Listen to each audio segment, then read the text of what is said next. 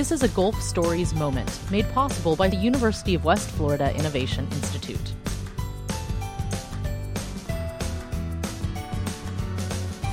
Hello again, everyone, and thank you for joining us for another Gulf Stories moment. My guest today, Amy Newbern, the Associate Director of the Haas Center at UWF, and today we're talking about the demographics of those most impacted by the devastating 2018 Hurricane Michael. Amy, how are you?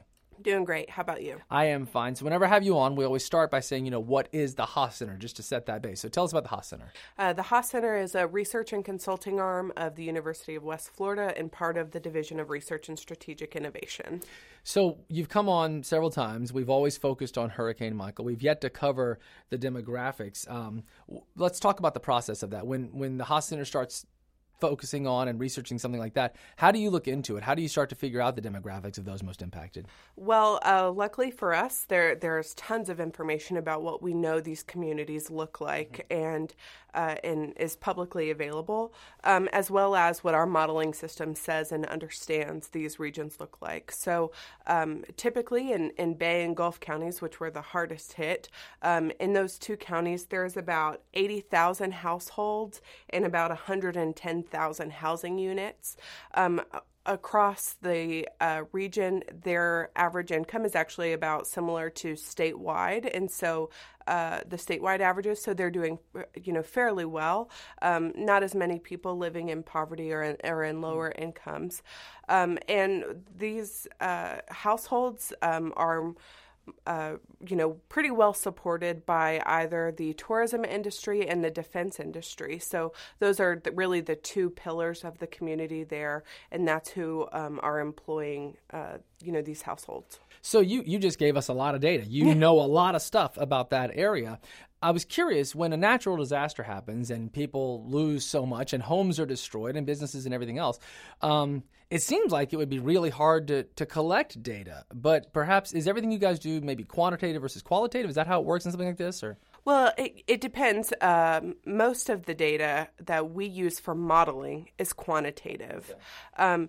When we do have to do qualitative analysis, we are trying to usually convert that to something quantitative. Like, for example, you can try to say, what is the dollar value associated with time lost? So is there a way to try to get at the dollar value of when students can't go to school for a week? Or is there a way to say, well, the commute is now longer because people had to go and reside in Walton County for the short term or something like that. So, time equals dollar value is one way to try to convert the qualitative to the quantitative. Do you, when you're studying these sorts of things, how often, in this case or any case, are you all surprised by the data?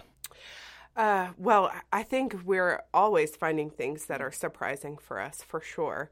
This Bay County and is one of the larger counties on the Panhandle, but Hurricane Michael also cut through a more rural region, and so it's really interesting. What you find is that there aren't as many claims as one might expect, but the damages and the actual economic hurt that these claims are associated with are higher than, let's say, compared to Ivan, because what you see is that people have really been damaged. The individual estimate of damage has just been astounding compared to what you might expect. That's really interesting. So because a great deal of folks lived in rural areas, it's fewer of them, but the economic impact, say, may be bigger because of what they were doing? Well, it's really two different things. So one, it came in